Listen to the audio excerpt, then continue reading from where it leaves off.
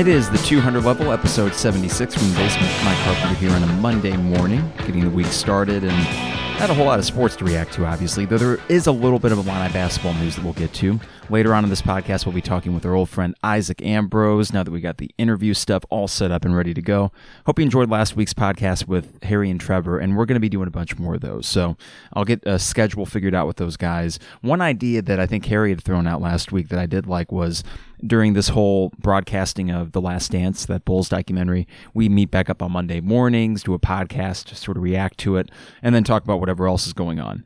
But it was pretty cool because on Friday, there were a couple different messages I got on Twitter from people that had listened to that episode with Trevor and Harry and myself that said, hey, thanks for just putting a conversation with you guys back up there. It had been months since the three of us had been able to talk together. I guess it would have been right after the Illinois-Missouri game because Harry left not long after that to go out to Connecticut. So when Harry and Trevor and I were doing that conversation, early on there were a few hiccups. I was talking over Harry and Trevor because we aren't seeing each other. It's an audio call. And I was just so eager to make some lame joke about Rudy Gobert, Rudy go over there, that I thought they'd appreciate. And then we sort of settled in, and it was much more as if we were just sitting around this table here in the basement like we did so many times back in the fall. So that is something that we will do more regularly. Love talking with those guys, and the cool thing is with this setup now is we could get anybody on. So we got Corey Bradford. Later this week, there's a journalist that I'm hoping to get on that I think you'll enjoy that conversation. I will reach out to Lon. Breitweiser is another person that I want to talk to sooner rather than later.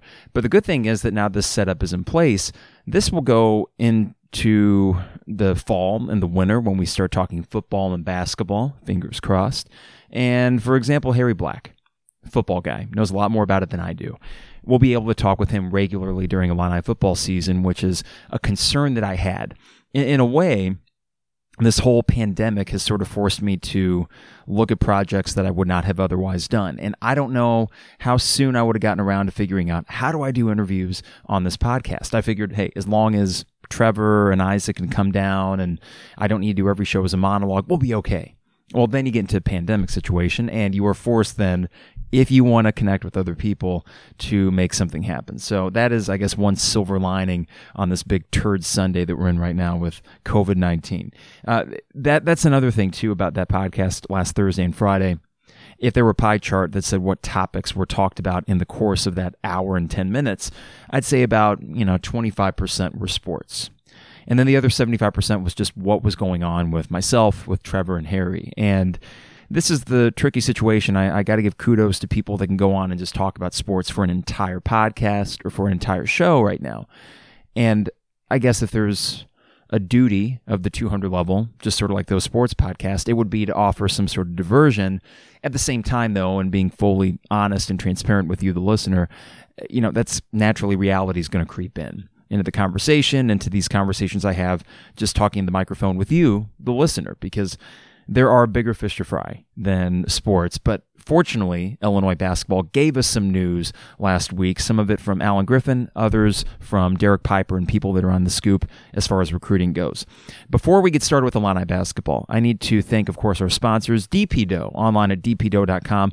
All the best deals and prices are located on dpdough.com, and they deliver anywhere in Champaign-Urbana. So if you want to follow the stay-at-home order and support a local business with tremendous food at a great cost, that would be dpdough.com. Also, 4th and Kirby, listen, Illini Sports will be back eventually, and warmer weather is approaching, meaning you need cool t-shirts and vintage-inspired Illini apparel like they have at 4th and Kirby. Go online to 4thandkirby.com, coupon code 200level or the 200 level. And finally, State Farm agent Brian Hansen, online at brianismyguy.com for all your insurance needs, life, auto, home, business, renters, you name it. Brian and the staff, they're all local products that are not just insurance experts, but they have your local interest at heart as well. brianismyguy.com. Got to thank, of course, Illini Inquirer, Champagne Showers Podcast Network, and we are now 76 episodes deep, and I guess a bit of a milestone. This is our 40th episode since the relaunch. Now, the number of these episodes has only went up. It used to just be a weekly podcast back during football season, and it made sense during football season to just do it once a week, react to the previous game, and then preview the game coming up. But with Illini basketball season, then the quantity went up to about 2 a week, and then, listen, during this situation, I need an outlet. This gives me the opportunity to come down, talking to a microphone to anyone that cares to listen, and this will stay at about a 2-a-week podcast, at least until we get to football season and can reevaluate from there. I mean, hey, listen, there's not going to be any long trips I got coming up, so for the most part, this will be, okay, Monday morning, pop down, Thursday morning, pop down. The idea will be to get you podcast early in the week and later in the week, so we'll try that. With Illini basketball, Alan Griffin, it is announced, is going to Syracuse. And for me, one big thing when anyone transfers from Illini basketball, unfortunately there haven't been, I guess, too many examples of that, but out of sight, out of mind. If they do leave, I don't want them to go someplace that could ultimately hurt Illinois. And if Alan Griffin had went to another Big Ten school, for example, not that that was really talked about too much, but had he done that, and we were forced to play him once or twice a year, with the inevitable Alan Griffin game against Illinois, where he drops, 7 3-pointers and goes off against his former team, that would be a tough pill to swallow. It's already hard enough facing an E.J. Liddell at Ohio State and knowing what could have been, and frankly, that might have been the difference between the Big Ten title or not this year. I digress. Or even the Missouri game. Jeremiah Tillman, I know he's inconsistent, but listen, would we have benefited from a guy like Jeremiah Tillman? Absolutely. Mark Smith, maybe not so much. But it's still not fun to play guys with Illini ties and then have that feeling of, well, they might go off against Illinois when they play them. Alan Griffin, no such thing. He's going to Syracuse, and according to this new NCAA rule, which I think is going to be dropping this summer, they are not going to let any immediate transfers play this year. It looks like 2021 will be the start of when you get that one transfer per 4 or 5 year stretch, right? So Alan Griffin will likely have to sit out. And this goes back to my initial thought that this was not a basketball move. We could sit here and say, well, why would someone transfer from Brad Underwood's program after that season, let alone Alan Griffin, who seemed to flourish, especially late in the season? And I think it's becoming increasingly clear that this is not some sort of basketball thing. The old cliche for bands is, well, creative differences. We split up because of creative differences. That's not the case here. It seems like this is a personal decision because he gets to go out to the state of New York, be closer to his family, at least his mom, and play at a place where she'll be able to come see him more. That he won't be a 2.5-hour plane ride away. Instead, he might be a 2-hour drive. So that alone makes enough sense. The fact that he's willing to sacrifice a year of eligibility to make this move tells me that, this is just a move that personally he really needed or at least wanted to make. And with that, I can't have any hard feelings. For one, he's, 20 years old. I'm 33. I probably should not be holding grudges against someone 13 years younger than I am. But on another, the fact that this happens so much in college basketball, even Brad Underwood, when asked about it, seems sort of nonplussed. Well, hey, it's basketball. We are not shocked by anything. And he immediately wished Allen the best. And I think that says something because coaches can sometimes say the right things, but underneath that, there's a hidden sort of message. And we saw that with Greg Gard and the Kobe King situation up at Wisconsin. How soon we forget after they won a Big Ten title and Greg Gard looks like the smartest guy in the room again. I'm not convinced. But right after that happened, between Greg Gard's comments and Andy Katz, especially on Big Ten Network, it seemed like they were alluding to, well, this guy couldn't cut it. So whatever, que sera, sera, and he's not meant to be a Badger. Not getting any of that sense from Brad Underwood. So I think that is encouraging on a few fronts. Now, from a basketball perspective, for Illinois, it hurts. We've talked about that. It is fortunate that you do have depth at that position with the 2 transfers, and both of which have 2 years of eligibility. So between Hutcherson and Grandison, you're in pretty good shape at the 3 spot. This leads to roster building 101 in 2020, meaning that this is a different reality than it was even 10 years ago. But you do have grad transfers out there, especially at the stretch 4 position. Derek Piper had wrote about this last week. 2 names in particular, Brandon Johnson from Western Michigan and Frederick Scott from Rider, both of them 6'7", 6'8", stretch 4s. They can shoot a little bit, rebound. And when you look at next year's roster, let's not downplay the loss of a guy like Kipper, who I know was inconsistent, but he helped you win some big games, not the least of which that Iowa game late in the year. And other than about a 2-3 game stretch in the Big Ten, his role was coming off the bench, playing the 4, getting timely rebounds, especially on the offensive end. You need that next year. And I'm not exactly sure where you're going to get that because you cannot probably count on Georgie at the 4 spot doing that consistently for you. And then now you have the option of adding a grad transfer, a 22-year-old stretch four, whether it's Frederick Scott from Rider or Brandon Johnson from Western Michigan, that has size and the ability to score. So if you look at next year's roster, at what you're lacking, it's not the three. And yes, we wish that Alan Griffin was here. And he could have played the two or the three, or if you got a really small lineup, I guess the four. But you can still find your way into a roster next year that is better than the one you had this year. And let me explain that for a second before you say, what, Carp? Come on. Listen, if we're assuming that Io goes, which I still assume that, then how in the world could you have a better roster without three of your top four scorers in Io, Andres, and Allen? And you could argue at times Allen was certainly a top 3 or 4 player on that team. I get it. I understand why there would be some leeriness to get that excited for next year's team. I'll tell you why I do. I'm banking on this, and I banked on Mark Smith, so don't get too excited when Carp tells you, hey, this is going to work out. But for all intents and purposes, it looks as if Andre Curbelo is that special kind of player, a special college player that will be here for 4 years, and just sort of like a... Let's see, Travis Trice might be a really poor example, but someone at Michigan State that for 4 years was a thorn in the side of a lot of Big Ten teams, or maybe even a Bronson Koenig, something like that. The quintessential college point guard that becomes the thorn in the side for other teams. We might have that now with a guy like Andre Curbelo. Adam Miller is a wild card in terms of how productive he'll be his freshman year. We know he's going to be great. Io, same thing. We knew he was going to be great, but there were growing pains, especially that freshman year. So can I bank on him as much as Andre Curbelo? Probably not, but it could happen, right? The potential's there. We know that, and the potential for immediate success is there as well. Assuming Kofi comes back, you have the best center in the Big Ten if Luka Garza goes pro. We'll see about that. So then it comes down to the rest of the roster and how you fill out around your great point guard in Curbelo, and your stud big man in Kofi, assuming that Adam Miller is going to be an immediate impact guy to some degree. Then you have guys that can shoot at the three this year with Hutcherson and Grandison. You add a stretch four, 22-year-old grad transfer, whether it be, again, Scott from Rider or Johnson from Western Michigan. You have a glue guy like DeMonte Williams. And Coleman Hawkins, I guess we'll see, even though let's not forget that this is a pretty decent recruit as well to round out that 2020 class. And certainly it's a different-looking roster, but it's one that I think will probably shoot better. And let's be real. Just law of averages says that Illinois will be a better shooting team from three next year, which can offset some of the strengths that you are losing. The ability of an Andres Feliz to go downhill and get to the rim seemingly at will. Same with Io. So I think that the path is still there. Do I expect this team to win a Big Ten title next year? No, I don't. Do I expect them to be top half of the Big Ten? Yes, I do.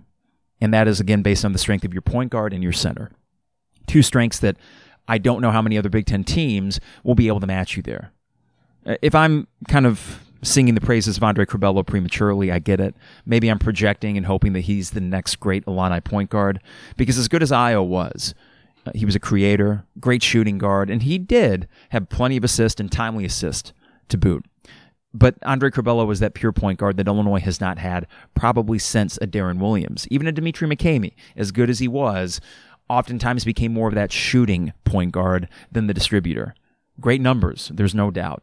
But we haven't had a guy like Andre Curbelo for a long time, and I think we will see rather quickly how much that opens everything for everybody else. Lest I forget Trent Frazier. This whole last 2 minutes that there was a name I knew that I was forgetting, and Trent Frazier, I'm not going to bank on this because statistically he has been backsliding this year. However, he has been also asked to be the primary ball handler, which he will not be so much this coming year. Certainly when Andre Curbelo was not out there. But when Curbelo is, talk about opening things up for everybody, Trent Frazier will be right there with him. So if you assume that next year's team is going to be a better three-point shooting team, if you assume that your new threes, the transfers, and Hutcherson and Grandison might be better on the ball defenders than an Alan Griffin, and that Kofi with one more year is going to be that much more dominant down low, and enjoy it as long as Kofi's here, because we aren't going to see a specimen like that probably forever, let's be real, then there is a path for this team to be very successful and not be a bubble team, but be firmly in the tournament and maybe competing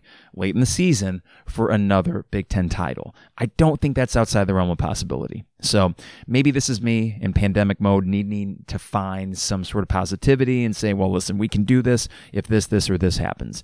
But the good news is I think it's a shorter list of things that have to go right than things that could go wrong. And all too often in the last decade of Illini basketball, it has been a laundry list of things that need to go right for this team to make the tournament or to be successful, however you measure that. Those lists tend to be longer. In this case, I think the list is a lot shorter for things that need to go right and a lot longer for things that would have to go wrong for them to majorly take a turn for the worse. So that is my optimistic spin on Illini sports today for Illini basketball. Another thing with Illini sports, which we never really broached this, is the extension of Nancy Fahey.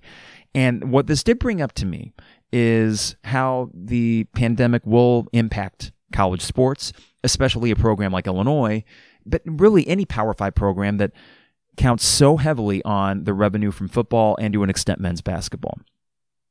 This was probably a financial decision. I know that the university and Josh Whitman tried to spin this in a sort of, listen, she needs to get her time to build a program, and we all understand that. But at the end of the day, 3 years in, 4-48 in the Big Ten is not exactly a number that encourages you. Maybe she does turn things around next year, but you just lost your best player to transfer to North Carolina. So I don't see that happening. So this seems entirely a financial move.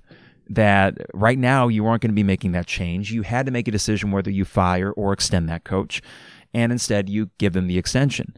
So listen, I could sit here and pretend that I'm upset or really ticked off that we decided to extend a 4-48 Big Ten coach, but we've been down this road before with Lovie, where we got this, kind of transparent extension that for a little bit looked like it might work, though clearly it's not.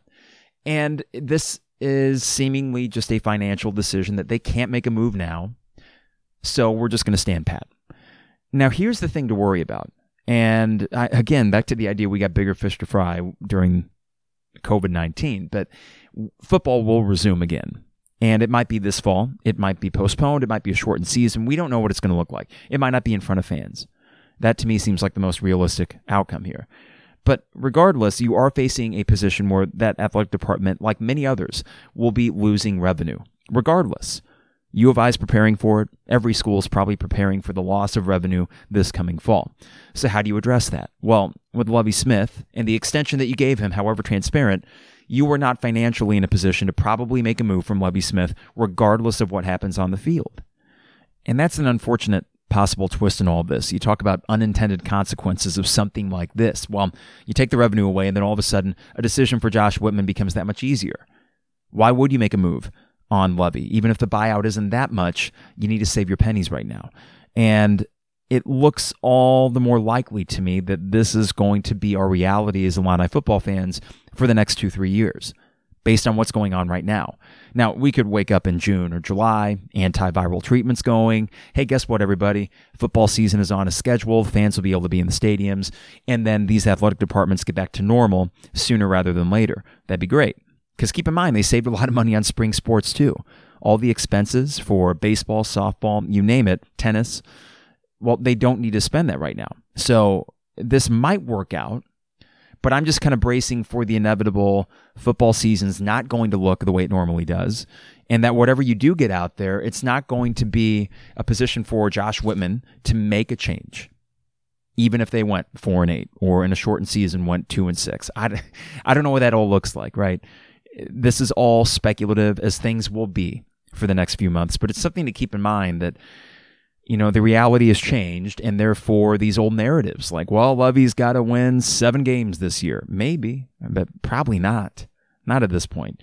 So something to keep an eye on. As we were heading into football season, spring football, that was starting to be talked about right before all the stay-at-home orders and everything. There wasn't really any enthusiasm, partly because I was so focused in on Illini basketball, but also because the way that football season ended and the total lack of recruiting, no momentum whatsoever, led me to think that, well, this thing's kind of dead in the water, and that we had that crazy 4-game streak, but ultimately weren't able to capitalize on it, and now it's too late. We aren't going to get anything going again, which is still how I think it's probably going to shake out, but it's just probably going to be a delayed response to it. inevitably a delayed response because everything's being kicked down the road. Okay, there's one other thing I wanted to talk about too, and this happened last Thursday. A larger discussion about media, and I'll start with sports media. Because last Thursday, 670 The Score, mid-morning co-host Connor McKnight, and a few other people from that station. And keep in mind, this is the sports station up in Chicago. You wouldn't think revenue would be as big of an issue for them as, say, local radio groups. But I think at least three on-air personalities were fired, people behind the scenes. Dan Bernstein went on the air Friday with a very emotional sort of reflection on it, that it was the toughest day of his professional life, and Lawrence Holmes followed up shortly thereafter with something similar. They kept most of their host, but when you see a station that big and that profitable struggling to make ends meet already, and this was an order, a directive that came down from their larger conglomerate that owns umpteen different sports stations and radio stations across the country, we're going to start feeling that at home, and we're going to start feeling that locally. Locally, we have 3 radio groups. We have 1 newspaper. And we already know that the News Gazette filed, I believe, for bankruptcy. This was last spring. And that they brought in another company to effectively run this newspaper and not lose money. Well, inevitably, you're going to get people losing their jobs, which already happened. And they were already running a sort of skeletal operation over there to begin with. And then you have 3 radio groups again, Illini Radio Group being the biggest in town, that you think, because of the corporate ownership that they have and the profitability of a Wixie and a WLRW, they'll probably be okay, though they might be facing a bit of a crunch as well. But this leads me to kind of a larger discussion about local media, including where I used to work, WDWS, and the realities that they're going to be facing here. And it's kind of scary because, if I had not decided to make this career change into teaching full-time and then the media stuff on the side, I would be ridiculously nervous and anxious right now.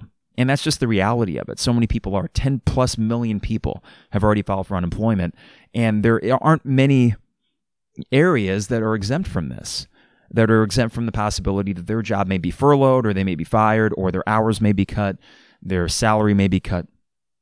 And it just led me to think of people that I know and hoping that they can find themselves in the other end of this okay. That's the long and short of it. The other frustration is that when I look at the local media landscape, we are in a community of essentially 150,000 people between Champaign-Urbana. You add in Mahomet and Savoy, St. Joe, Tolono, if you want to call it the CU metro area, 250,000 plus. Doing pretty good. And you would think that maybe we could be in a position, this sort of micro-urban community, as some people have labeled it, to be exempt to some of those realities. We're talking about a university town, fairly affluent in some parts, and yet our media landscape has been stagnant for a while.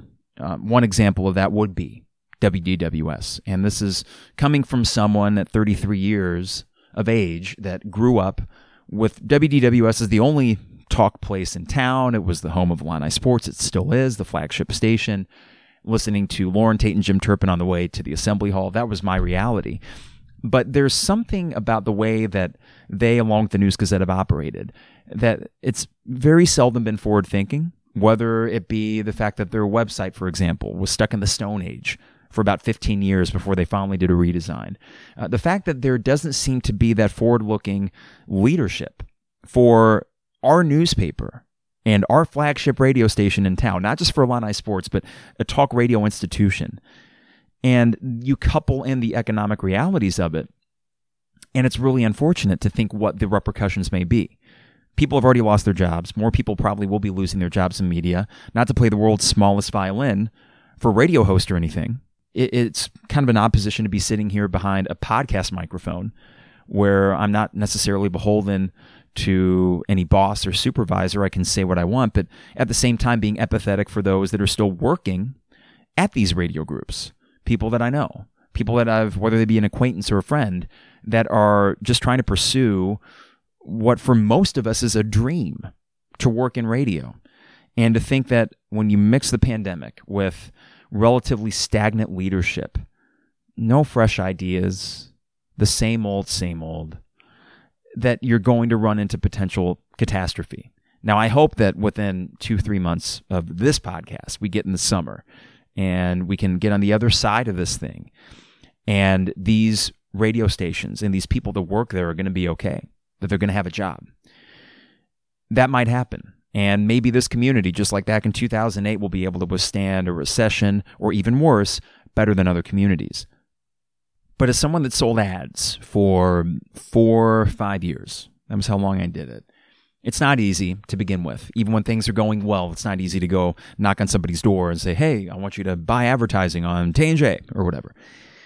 But for someone who sold ads, I know that in this position right now, I would be fielding emails and phone calls from most of my clients saying, hey, can we at least scale this back for a while?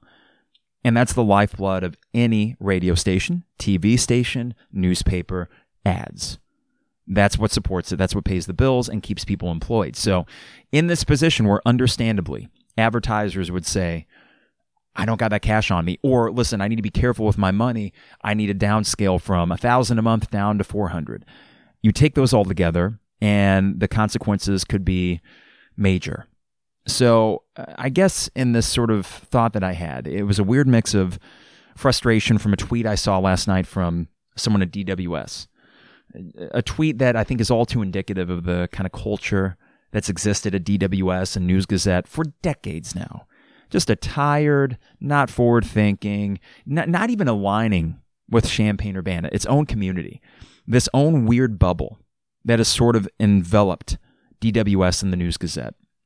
Something where even after my run on Tay and Carp ended, and a couple people said, well, maybe you could reach out to 1,400. I'm like, are you kidding me? That ain't going to happen. That would not work. It would not be a fit. They have their own identity and culture that they've created, and it might as well be 1975 over there. It might as well be. So it's a mix of frustration that all these years that, the few media outlets we have in town could have been a little bit more ambitious instead of so tired and stagnant. And now they're facing a crunch that will inevitably have an impact, which it might have an impact anyways. It could have been the best leadership in the world. It could have been more forward thinking. You might even be saying, Carp, how would you run it differently? And that's a great question, because as someone that has never owned a business myself, can't pretend to know how it would be to run the finances or payroll or any of that for a business. Listen, I've never been there before, so far from me to pretend like I have all the answers. But for other people that have lived in this town, you would probably recognize that this media landscape, with the exception of a few cool things that pop up now and then, and some people that genuinely try to do a good job, it's either one of two things. It's transient for really good personalities that come in and they move on. And usually that's the TV perspective. Or it's stagnant, as we've seen with local talk radio at DWS or 97.5, the whole thing, okay? The same characters, the same culture that existed 40 years ago is what is leading them into the 2020s. And what a start to the decade it's been for everybody, but certainly not advantageous for a place that was already struggling to begin with. So it's this weird mix of empathy for the situation that they and every business is facing, and knowing that a lot of people, you aren't going to get into radio for the money. You're going to get into it because you do care about it and you have a passion for it. And I would hate to see that people face their dream being taken away from them because of a freaking pandemic. But on the other hand, a frustration from my perspective that more wasn't done earlier to start kind of changing things into the 21st century, to start actually bringing some new, fresh blood into the conversation. Back when we started, or I say we, but back when I joined T&J, they already had a cool thing going where there were two guys being honest on the air. And they were not afraid to let their personality shine through.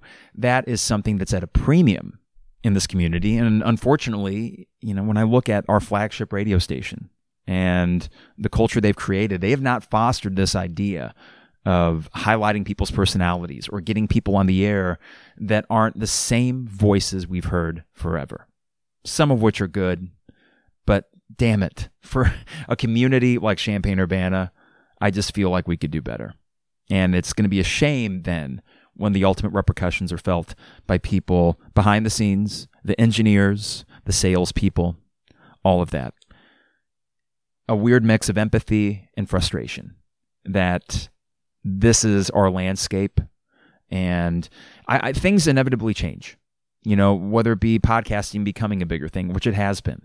If you ask me, when's the last time that in my car I actually turned on the radio? And it's been months. I either am listening to my Apple Music playlist or I got a podcast queued up. That's what a lot of people do. You got Apple CarPlay. You got all these different apps where you just plug your phone in and it's right there on your dash. Sirius XM. I remember a few years ago, the one thing that we talked about often at the radio station, which I think is true to an extent even now, is that radio's advantage over TV and print is that tons of people still drive in their cars and they have to listen to something. And there is truth to that. But unfortunately, in this community, I don't feel like enough has been done from the few radio groups that we have to really keep radio at the top of the consumer's mind. And, if you said, Carp, start your own radio station, good luck with that, I'd say no, probably not in 2020. I'm not going to do that now. There was a trajectory at which radio was going anyways, but it was just kind of a weird moment of not depression, just sort of sadness, a realization that we have a sort of dinosaur organization, and because their leaders lacked any sort of foresight as to where things were going, because they're always reactive instead of proactive, that this is only going to be that much worse right here in Champaign-Urbana. Okay, media spiel. You could ask me, well, what about the media? Listen, first off, the media is not some sort of monolithic thing when people talk about that. Oh, the media is unfair. Well, what media? Was it a person? Was it a newspaper? Do you think that all of a sudden media people, they get together at a convention every year and decide what sort of conspiracies they're going to spin? That ain't how it works. It's not. Often the radio station or the newspaper or the TV station, it is a top-down thing. That culture is going to start from the person at the top. It's going to kind of permeate down editorial boards at newspapers or whoever the general manager of a radio station may be. It's not a monolithic entity, and this is one good aspect of the way things are going with media. Individuals now have more of a platform, whether it be through Twitter or podcasting. They can get out there and they can cut through the noise. There isn't a stranglehold or monopoly on ideas from these larger corporations, or even in the case of Champaign with 1400, that used to be the only thing in town. Well, it's easy to cut through that noise now because I don't even know how relevant they are. But as someone that worked in radio for 10 years here in town, I just felt compelled to talk a little bit about it, because when I saw that at 670, my initial thought was, well, that's a bummer. And then immediately I pivoted to, this is going to have an impact here. And then when I saw that tweet from just a worker at 1400, that was just, it might as well have been a damn parody account. It's something that if you said, well, what would someone say that works in a station that plays 6 hours combined a day of Rush Limbaugh and Sean Hannity? What crazy things might they say? That's what the tweet was. And I thought, that ain't representative of Champaign-Urbana. Maybe a sliver of the community, 15, 20% of it that might be like, yeah, you go 1400. But I can guarantee for the majority of this community, when you already have so few limited options when it comes to talk radio, and that's the kind of culture you're dealing with. So, like I said, is this a good time to attack media when they're already going to be under attack economically? Maybe not, but frustrating nonetheless. And I guess the final bow that I'll put on this is just hoping that even with all that, the frustrations that I may have towards the lack of growth or forward thinking from these local media companies, there's people's jobs on the line that have nothing to do with the larger cultural issues that are being played out here at these places, and that are just trying to do their best. So I'm just hoping that on the other side of this thing, they're fine, they're safe, and they got a gig. All right, as I slowly climb off my soapbox, excited to bring on old friend of the show, co-host of the 200 level, who has been living a different reality. Okay, so he was senior year, final semester, getting ready for the last 2 months with his friends and his classmates, and all of a sudden you get the rug pulled out from under you, and now you are quarantining at home. Excited to bring back on old friend Isaac Ambrose. Isaac, what are you up to, man? Hey, Carp, I am actually doing nothing. I just woke up. My new alarm clock is set for about 9:15 every day. Not a bad deal. Where it used to be about 8. So moved that back to about an hour. But yeah, just not doing much. Just schoolwork's getting started, e-learning type stuff. So that's probably going to take up most of my time this week. But yeah, not much. Yeah, we started e-learning too with the 6th graders, and I'm going to ask you about your experience with, Zoom lectures and all that in a second. But so it's crazy to think, essentially a month ago is the last time things were normal. We were 2 days before Illinois, Iowa. It was, spring break was coming up. You had a trip, I believe, as well. So you went to, Carolina with friends the week after the Iowa game? Is that right? Yeah, well, so I went to so we did that Ohio State Illinois podcast on the Thursday, and then I left the next morning and drove to Pinehurst, North Carolina, where I went golfing with friends for 4 or 5 days. And so I watched the Illinois-Iowa game in the hotel room on Sunday. What was that? The 8th, yeah. And then actually on our way back to the Midwest, we bought tickets. We were going to go to the Big Ten tournament. And then we found out the day before. So we were not too far outside of Indy. And I see the tweet that says, okay, the Big Ten tournament's not going to have any fans. And we're like, okay, that sucks. We'll just, go to a bar or go golf somewhere and then watch the games on TV. And then the next morning we find out the tournament's not going to happen at all. So it was kind of funny because we went on this awesome golf trip. We had perfect weather, and we were kind of saying, like, man, what a perfect way to end our college careers and our spring break together. And then on the way back, the world just flips upside down. And I was pumped for the Big Ten tournament. I've been once before, and I was really excited. And Illinois is going to be in it. So just over the matter of a few hours, our break went from a perfect experience with friends to the world is just in pure chaos. You mentioned how you guys are, probably on the golf course. You're like, yeah, man, what a great way to end it. And little did you know that, yeah, this is actually the end. And I feel for you and college kids. I feel for my 6th graders when we're doing a Zoom session and they'll share some writing and say, I miss my friends. But I mean, really, that has to be, if you were to list the top 3 things that you miss, I'm guessing it would just be the socializing or just being able to hang out the last semester of your college career. Yeah, no, for sure. And it was kind of abrupt because, I mean, you can say coulda, woulda, shoulda, but I really do feel like I had a couple months left of college. So it really would have started to set in after spring break. Dang, we got to make the most of this. We got to hang out, every day, spend time with my friends, because who knows the next time I'll see you guys, And that really just came to an abrupt end. It was okay, it went from I have a couple months to see these guys to see ya. The campus is telling us we got to go home and we all have to leave. And we're essentially just college graduates 2 months early. So yeah, not being able to just pick up the phone and be like, hey, you guys want to meet here? Or hey, let's, just play FIFA till 2 a.m. That type of stuff is just so foreign right now. It's crazy. I mean, we've been staying connected through FaceTime and just we've Zoomed and played cards a couple times, but still it's just yeah, that social interaction you just take for granted, I mean, I've literally only been around and talked to my parents pretty much the past 3 weeks. So it's just crazy. Which you gotta love the parents, but it is different, right? Because I was thinking back to my senior year, and I remember having a realization that April. So this is April 2009, and a routine that I had with our group of friends is I'd get off. I had a Friday afternoon class, go figure, and I actually went to it my last semester. And I would leave that at 3:50. I'd go to this place, Big Mouth Burgers on Green Street. It's no longer there. It has been there for a decade.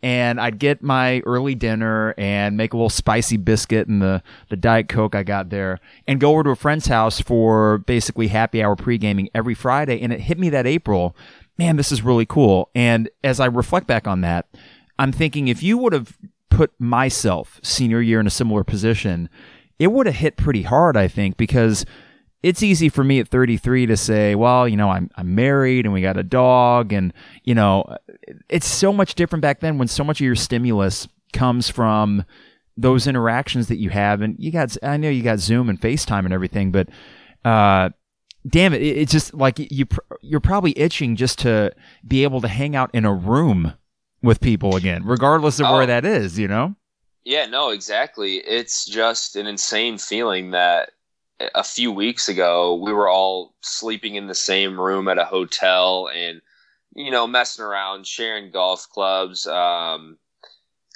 drinking beers with each other and not definitely being sanitary at all. But just like what you were saying about going to this burger place, just little things like that. I mean, it really hit me. Like, it sounds little and dumb, but the last time I went to the rec center, it's like, okay, I probably will never go into the rec center and work out again. Like, those little things, like I'll probably never go inside my college library again. Just like stuff you didn't really realize, because I didn't think I would come back from spring break and my college would just be closed. So yeah, like little dumb things like that. Like you were saying, go to the burger place. Just imagine if you went there. I'm sure every time you went there, you probably thought, I'm just going to do the same thing next Friday. So right. It's not a big deal if the biscuit isn't as good this week or whatever, like just a lot of those little things. Even going to the school cafeteria, I mean, the food was terrible, but I would give anything right now to go sit in a room full of 300 or 400 college students and eat some crappy burger from the cafeteria. It's just, I'm never going to get that again. And it sucks. I'm not trying to play a little violin here, but. Well, yeah. And you say the world's smallest violin. I actually, in the opening segment, had another moment where I said that very same expression, because I think in a time like this, we are hyper aware of not complaining outwardly too much or saying, God, this sucks. For example, oh man, I'm probably not going to see Rage Against the Machine this summer. Damn it. But then it's like, well, I'm not dying. But here's the thing though. And I think it's okay to do this, whether it be sports or whether it be hanging out with friends or whether it be those things that we look forward to doing. It's okay to admit and acknowledge that it sucks, because we all still recognize, there is a life and death component to this, but that doesn't, I think, negate the fact that we can be like, what really sucks is that I can't get that burger from the cafeteria and then go into a lecture hall with 300 other people and not have to think to myself, oh my God. I mean, it's like a game of cooties. Like when we go back out in the public, there's going to be this whole unspoken thing of, wait, do you got it? Wait, do you got it? Am I okay here? Am I fine in this room? Yeah, no, exactly. Yeah. I think I heard Trevor say this on the last one, and I completely connected with this yesterday. I went into Meijer, and I was in there for like 30 minutes because I was helping my mom shop, and she got like 50 or 60 things. So after you're in there, you kind of take a step outside, and you like breathe in the fresh air as if, you're a fish who finally got into water after being out for a while. And it's just crazy, just those little things. Like, whoever thought going to the store would be like entering a war zone, and half the stuff on the shelves is just missing. Just random fruit is everywhere. The store just looks awful. And I know we were just saying, like, in the big scheme of things, sports and everything, they're not really that big of a deal. I mean, when you're looking in especially a life or death situation, but holy cow. I know you have music and stuff, Carp, but like, as someone who's a pretty big sports guy, I mean, that takes up a majority of my life. What in the hell do people who don't care about sports do with their lives all the time? Like, yeah, man. I don't know how you stay entertained or like stay busy with your life. I just can't imagine, like, especially this springtime, baseball's getting started. You have the NBA playoffs if you're into that. Of course, March Madness. Like, there's almost too much to consume. Like, I have to stay up late if I want to catch up on everything. And some people, they just don't acknowledge it. Just like I don't acknowledge when The Bachelor's on. Like, it's just crazy. Yeah, it is a sort of what to do with all this idle time. And I'm super lucky because the week before, well, it was actually 2 days before that Iowa game, I went in the studio to lay down tracks that I could then build at home. And that has been my main activity other than finding crap around the yard. I got a new mower, so that's exciting. You're getting old. I know, right? But even you mentioned the whole, and I think it is pretty funny because I went to Home Depot yesterday in the open air section. Okay, outside, right. No one near me. And I got to say, like, Champaign-Urbana has been doing a really good job of social distancing. Everyone's conscientious of it. Any experience I've had going to any store, it's fine. But, yeah, there's this sort of anxiety almost that didn't exist before. And it's going to be really interesting when we're on the other side of this.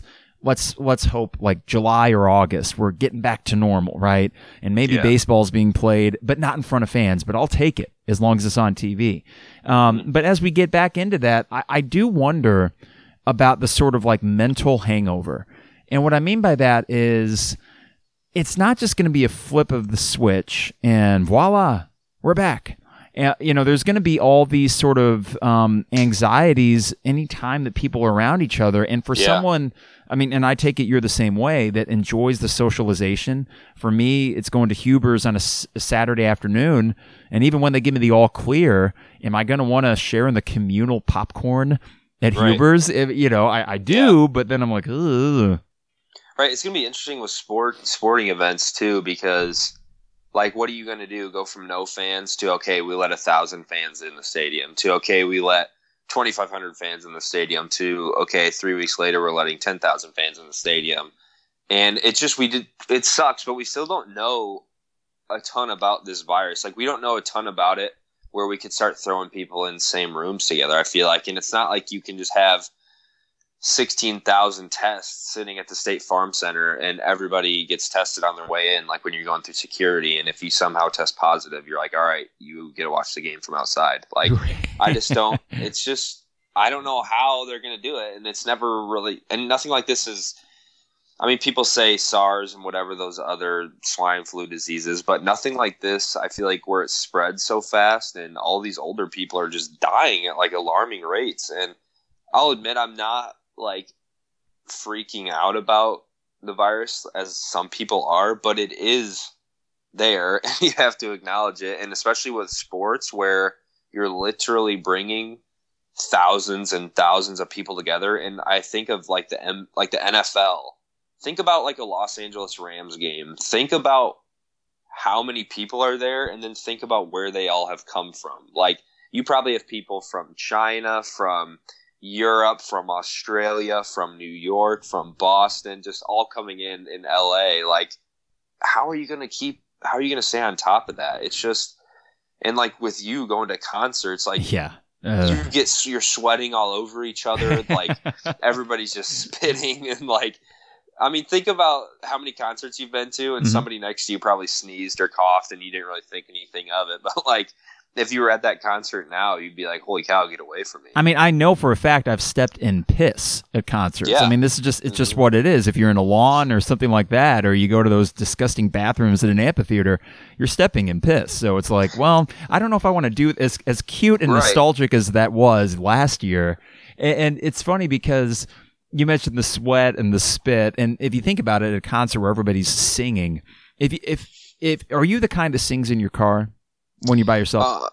If I'm like getting pumped up or like on the way to like an interview or something I want to kill, I'll say, I'll turn up some hype music and sing it out loud. But I'm more of like a head bobber. Like, if I got a good beat on, I feel like I'm head bobbing. See, the reason I say that is because if I look at my inner windshield, I got to clean that sucker like once a month. Because if you get into direct sunlight, you're like, what are all these droplets doing on the inside of my windshield? I just got my car cleaned yesterday. But so you go to a concert, but I was thinking even football, for example. And this is where I mentioned the opening segment. I'll get your thoughts on this here in a bit, too. But first, the macro picture of it with football. And I know that yesterday Trump had spoke to all the different league executives and said he's optimistic that football could start on time. But I'm thinking, well, wait a second. If we don't have the ability to trace all 75 guys plus all 50 support staff on each team and all the officials and all the TV crews and everything, we're talking about a sport where people are literally bumping up against each other. You talk about sweat and spit. I mean, basketball for sure. Yeah. And then football, just people mashing into each other. And I'm thinking, God, I mean, the only way I could see that happening. And then you talk about the liability issues with college football. I mean, the health and well-being of collegiate athletes, and these athletic directors are going to be, crapping their pants a little bit if they're asked to just proceed as normal. And I don't know. It's, to me, I would be surprised. Maybe pro football because they're professionals, whatever. But I have a hard time envisioning college football without just rampant testing, like daily. Oh yeah, you're good to go. All right, you can play. Right, and I mean, imagine like college tailgates, and nobody's dumb. Like these college athletes go to parties and do all that stuff. So like, I feel like it would be a lot harder to keep track of those players and keep them under control versus a pro athlete. You're like, all right, if you somehow go to a party and test positive, like you're not getting your check. You know what I'm saying? Right. But it really is interesting because football, well, I'm a big football guy, but football outside of like wrestling and rugby, that's probably the worst sport to play when this coronavirus stuff is going on. And just think about, okay, so even if we do get testing and everything, I know a lot of people are projecting there's going to be another rise, like even after the coronavirus goes away, like maybe this fall it's going to kind of bump back up again. But I was thinking about this, like, so say they went ahead and did March Madness this year and the coronavirus was still going on, but people were still scared because we have no idea what the heck's going on. What if somehow Illinois is playing in like the Elite Eight, and then Io somehow tests positive? What do you like? Yeah. Do Brad Underwood and the staff try to keep that under everything, or Exactly. do you come out and then it's like, okay, Io can't play?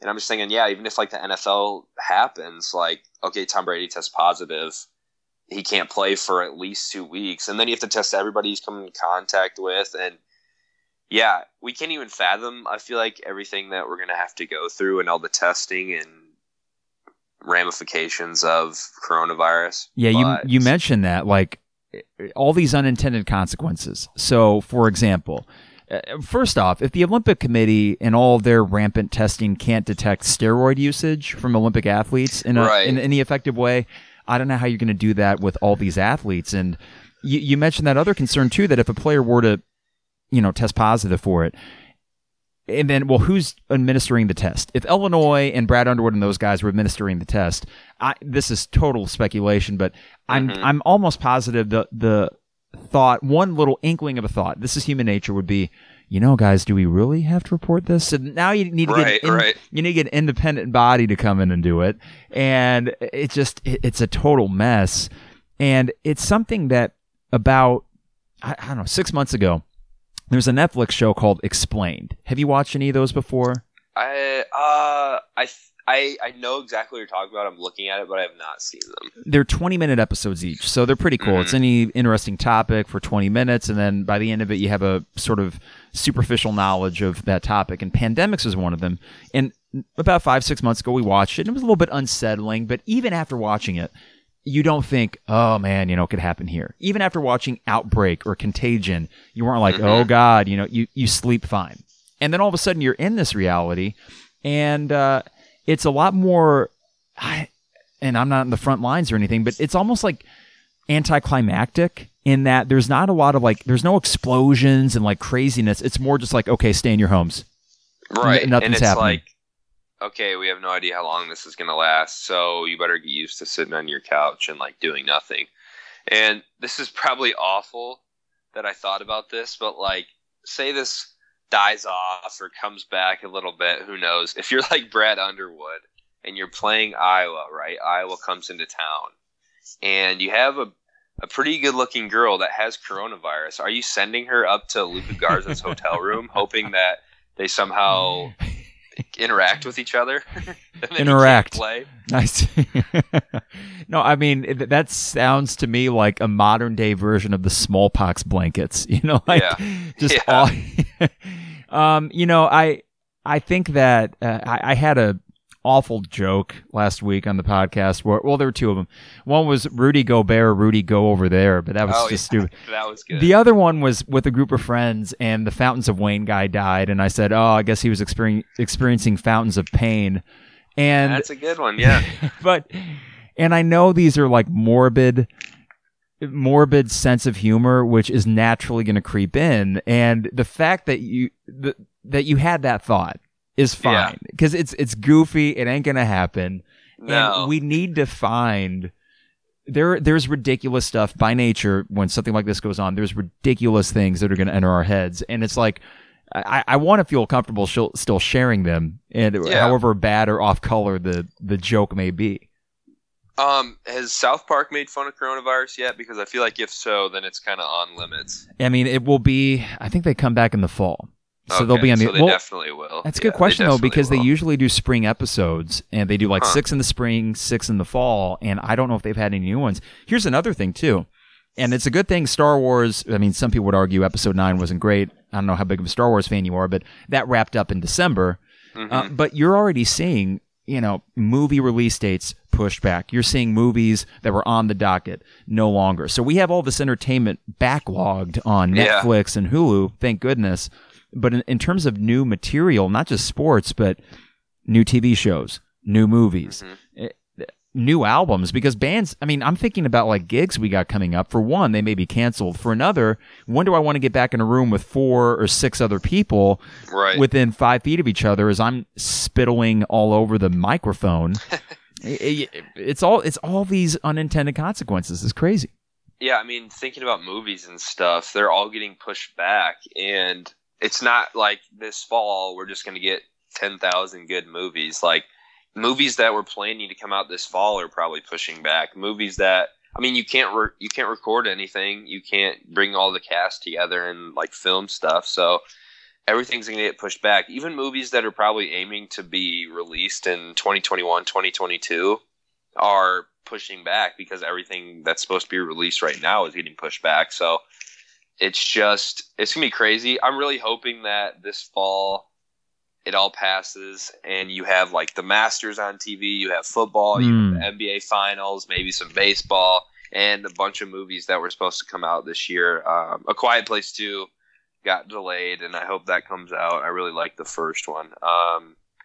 But again, I hope it's not just like a bombardment. Like, we've been waiting so long for all this stuff. They can release it slowly. Just like the NFL draft, everybody's going to be freaking out. It's going to be the only sports thing we have for months. So just like with movies and stuff this fall, they should just release them slowly and let everybody adjust to having media again. I was going to ask you about this because earlier we were talking about football, and I thought in the opening segment, because Nancy Fahey, for example, this is what led me to this thought. Nancy Fahey got an extension after going 4-48 in the Big Ten, and I'm not going to feign outrage about it because I don't follow women's basketball very closely, so whatever. And it seems to me like a purely financial move given the realities of, let's put it this way. With the pandemic going on, I think that all but confirmed Josh Whitman's decision. I'm just going to keep her because we don't have the money, we may be losing money later. So that led me to the next logical step. That if college football, for example, even best case scenario does go on, but without crowds. Mm-hmm. Not that we pack the stadium, and there is Big Ten revenue coming from the Big Ten Network and all that, but just simply from a financial perspective, it seems to me more and more likely that regardless of what happens this season, if there is a season, you are, in Illinois' position, kind of locked into Lovie. Yeah, Lovie Smith might get another year by default. Even though recruiting, it's nothing. And, geez, if you thought recruiting was hard for the football team and they weren't bringing anybody in, who the hell are they going to bring in now? I mean, I guess you can still Zoom call and everything, but, yeah, it's going to be interesting. And, of course, I know I've talked about this with Lon at the station. He was saying how you could write a book on all the times that history has just screwed the Illini. I mean, this would be up there, the best basketball team since the tournament team in 2013 and the tournament that gets canceled. And then the most talented football team in a while that we've had coming up this fall. I know the D-line was going to be interesting, but most talented team we've had in a while coming up this fall, and football might not even happen. And if it does, we won't be able to go watch them in person. So, yeah, it's going to be interesting. But I don't know, do you think not having fans would help Illinois, since a lot of times there's only like 20 or 30,000 fans in Memorial Stadium? I mean, be kind of used to it. My thought was the social distancing measures could be executed even if you had fans in the stadium, because my dad and I, whatever our seats are, there's this a spot in the top row of the West Main along that brick wall. And it's essentially standing room only. So we go in there, we just kind of stand up and create space for ourselves. It's not a problem. But, I was thinking about that too, the ramifications at home. And again, prefacing all this by acknowledging there are far bigger issues, life and death, all that. But on the 200 level, we can broach the Illinois thing. So for me, it is living in this new reality now, I got to be honest. I maybe by default decided I'm going to take the optimist perspective of the way this Illinois basketball season ended. The way I view it in my Pollyanna orange-colored glasses is that, hey, what better way to end the year than beating your heated rival in an amazing, exciting game at home with a last-second block, with right before that another IO moment, in front of a packed house, and that's the last taste that we get of Illinois basketball until the fall. No matter what would have happened, Isaac, short of winning a national title and maybe a Big Ten tournament title, we would have ended the season on a sour note. It's just the way it ends for 63 other teams, right? Yeah. No, that's a good point. And it's hard to think of a much better scenario to end your basketball season if you knew the tournament and everything was going to get canceled. And again, another IO moment.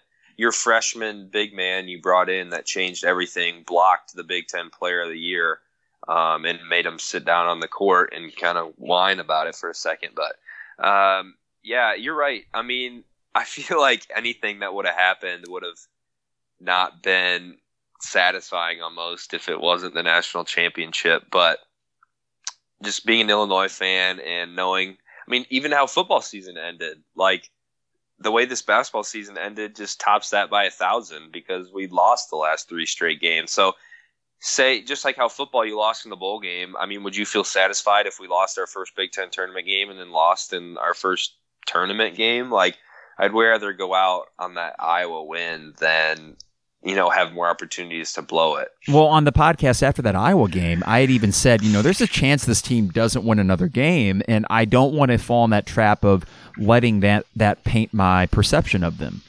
And, that decision got taken away from us. But nightmare scenario to me is that you play the game on Friday. And I remember being at school, preparing for parent-teacher conferences that didn't happen on that Thursday morning as the Big Ten tournament is getting ready to have a game in front of no fans, and thinking, you know what I don't want?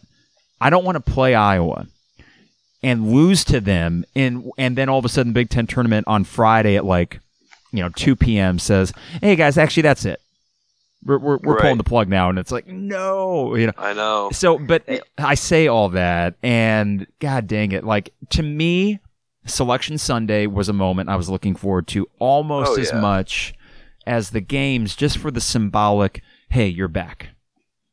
Oh, yeah. Can you imagine, say we won the Big Ten tournament or got runner-up or something like that. I know that's optimistic, but and the teams that win the tournament or get runner-up, they usually have a camera in their locker room or their viewing party or whatever, and they're like, oh, in Illinois out of the Big Ten, they'll take the 6th seed in the West region or whatever. And that was just such a moment I was looking forward to. It always seems like on Selection Sunday, at least in the Midwest, where I've only lived in the Midwest, but it's sunny. It's a Sunday afternoon. Life is just really good. And they're picking the teams for the tournament. And then after the tournament, is decided, you're blitzing, you're figuring out who you're going to pick for your Final Four, and just that would have been 10 times sweeter than it normally is because Illinois would have been in it. And it's not like we would have been in the play-in game. We would have easily been a 7 or an 8 seed, and we could have bumped our seeding up even, after the Big Ten tournament. So that would have just been so much sweeter if it would have happened. Last thing I'll leave you with here, Isaac, is with Illinois basketball next year, because you mentioned football, and I got to be honest, full disclosure, and you probably could have guessed this already, but the way that last season ended and the total lack of recruiting momentum, for me, football this year was going to be, okay, let's see what you got. Yeah. Meanwhile, basketball, despite the losses, potentially, of Io, Andres Feliz, and Alan Griffin, And Kipper. Let's not forget Kipper. And Tyler Underwood. Come on. And Samson, I can't pronounce his last name very well. Yep. That I still find myself gravitating already, because I think there's a likelihood that the first big sports thing that we could attend again would be an Illinois basketball game in November, December. Yeah. And that as I look at next year's roster, even with the likely departures, and let's throw Iowa in that mix, even though I think that's an interesting story to follow now, that I'm still excited, especially now that we are keying in on a couple stretch fours that I think could round out the roster in a way that certainly is different than the roster we just saw, but might be able to create its own identity based on good three-point shooting and length, because that's going to be a big team in terms of size, a big team next year. No, I'm excited. I hope we get one of these transfer guys. I think that could be huge, and who knows, maybe, I know Allen had his reasons and Tev definitely had his reasons, but these guys also might have known something that we don't about a potential tip-off on one of these transfer guys. And I don't know, they're saying big things about the transfers, Granderson and Hutcherson. So I think we could be a lengthy Brad Underwood team. And then you add a Curbelo in there who's going to hopefully dish it to everybody. And Adam Miller, who can hopefully put up 30 on one night, and if he's hot, it's gonna be exciting, and it's awesome because basketball ended, and you felt like the future was still bright, even if Io leaves. Football ended, and you're like, all right, it's kind of boom or bust. Like, the future's not really bright. We're gonna lose all these guys sooner or later. Like, they had kind of opposite feelings. They did, and I'm thinking too about the Alan Griffin situation. We'll close on this. It was announced, I think, Saturday night when it came out he was going to Syracuse. And for me, it's okay when a player, after transfer like that, if it's out of sight, out of mind. And if it would have been, for example, if it would have been Iowa's name was thrown around, and I thought that would be a total nightmare scenario. Instead, it's Syracuse, and you probably will never have to face him or deal with him again. Not to mention he's going to sit out a year. To me, for one of my fan favorite for good reason, it does sort of soften the blow a little bit. He went to a good school, not the best school. He went to the ACC, not the Big Ten. Okay, we move on. Right. Could be worse for sure. Well, Isaac, we will stay in touch because we got this capability to do these interviews, and I'm just going to be keeping in touch with everybody along the way. When we get into the Last Dance documentary, at least we'll have some sort of, sports of area interest to talk about. I can't wait for that. Is there anything? Are you watching old games? That's all it is right now. Yeah, I've been. Well, again, I was watching Friday Night Lights. I know we were texting about. Oh my god, so good. I watched the final 8 episodes a couple nights ago, and actually, it's funny. My parents. So I started it when this quarantine all started, and then they noticed I was watching it, and then they started watching it with me. And then there would be nights where I wanted to go to bed. It was 1 a.m. And my mom would be like, no, we got to watch them. We got to see, what happens to Lila or what the heck Tyra's doing with her life. And I'm just trying to go to bed. So I got my parents addicted to binging, which is kind of cool. Mm-hmm. But yeah, I've been recording. I recorded a couple of those Bulls games that you were talking about actually, because I've never really dissected Jordan's game. So I'm gonna do that. And I recorded the 2016 Game 7 when the Cavs beat the Warriors. So yeah, just old stuff like that, just to try to have some normal sports vibes in this house, Yeah, and the Bulls games are doing a great job of that for me because I was old enough to remember really the second three-peat. I do remember the third championship against the Suns, but that Bulls team in '96, length. I mentioned that for Illinois' roster coming up. I know Curbelo's pretty undersized, but apart from that, you got pretty decent length all around. And that Bulls team, your point guard, Ron Harper, was 6'6". Jordan was 6'6". Scottie Pippen was 6'8". You had Luke Longley at 7'2", Dennis Rodman at 6'8". And then I think the shortest guy on the bench was Steve Kerr by a long shot, but he's probably still 6'3", and he shot 50% from three. Yeah, I heard that. How is that possible that you could shoot 50% from three? He was incredible. That's insane. That was a complete roster, and even without a dominant center, Luke Longley was fine. Bill Wennington was a guy. The Bulls, that entire run, it was just a bunch of normal white guy centers. Just dudes that were okay. Well, that but used to be most of the NBA was like those big old hefty white guys. And when they did play the likes of, in that playoff stretch in 96, the Eastern Conference, they ran through Alonzo Mourning in the Heat. They ran through Patrick Ewing in the Knicks. And then now they're playing the Eastern Conference Finals, which they swept Shaq and the Magic. Yeah. And it didn't matter. I mean, despite the disadvantage they had at center, everything else, they were just above and beyond. And it's fun to watch those because I do think that basketball holds up. It's a lot grittier and more physical, but I look at these athletes from back then, I'm like, they would totally compete, I think, in this NBA. Oh, yeah. It'd be interesting to see because, again, the game is so much different. But I was just talking about that with my dad yesterday, like just looking at Michael Jordan, and I know he's the best player ever, but he's just got that basketball body. Just when he shoots and when he moves, you can just tell, like, this dude's a baller. It's like he was invented in a lab to play basketball. And no, definitely Patrick Ewing was a monster. I mean, that dude was massive. Shaq is massive. Like, these guys could ball. And I just think a lot of guys in the NBA now are just freak athletes, and they're not necessarily super technically sound, which I feel like a lot of dudes, like Larry Bird was not a freak athlete. No. He was just an insane shooter. Yeah. And it would be crazy to see those guys kind of interact and see them play against each other. And, yeah, I'm just interested to kind of dissect those Bulls teams because that was a little bit before my time. I think MJ retired he left the Bulls in 98, right? Which is when I was born. Yep. So I was just on the tail end of that.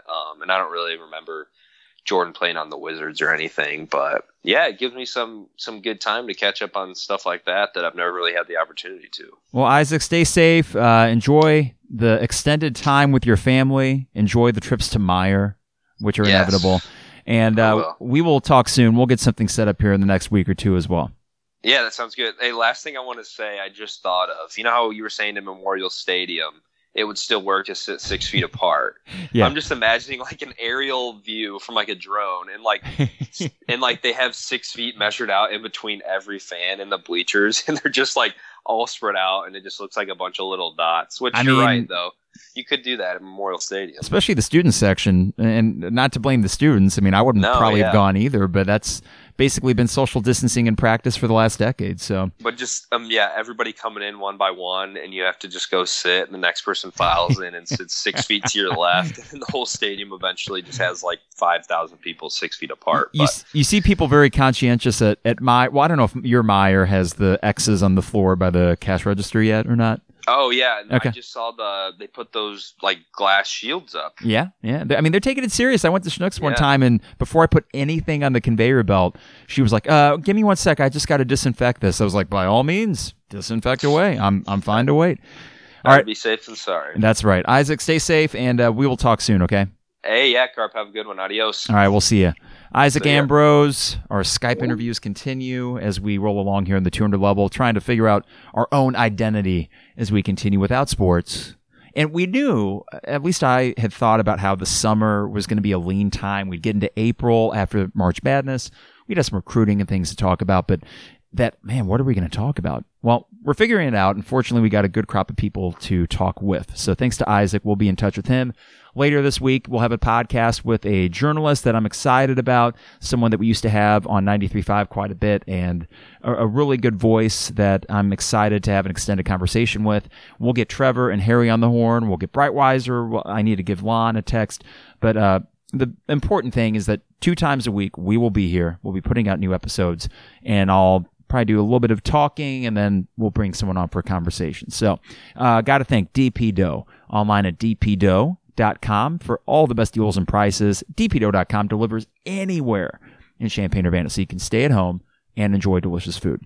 Also, 4th and Kirby, online at 4thandkirby.com. Coupon code 200 level or the 200 level will get you 10% off your order. And finally, State Farm agent Brian Hansen, online at Brian is my guy for all your life, auto, home, renters, business insurance needs.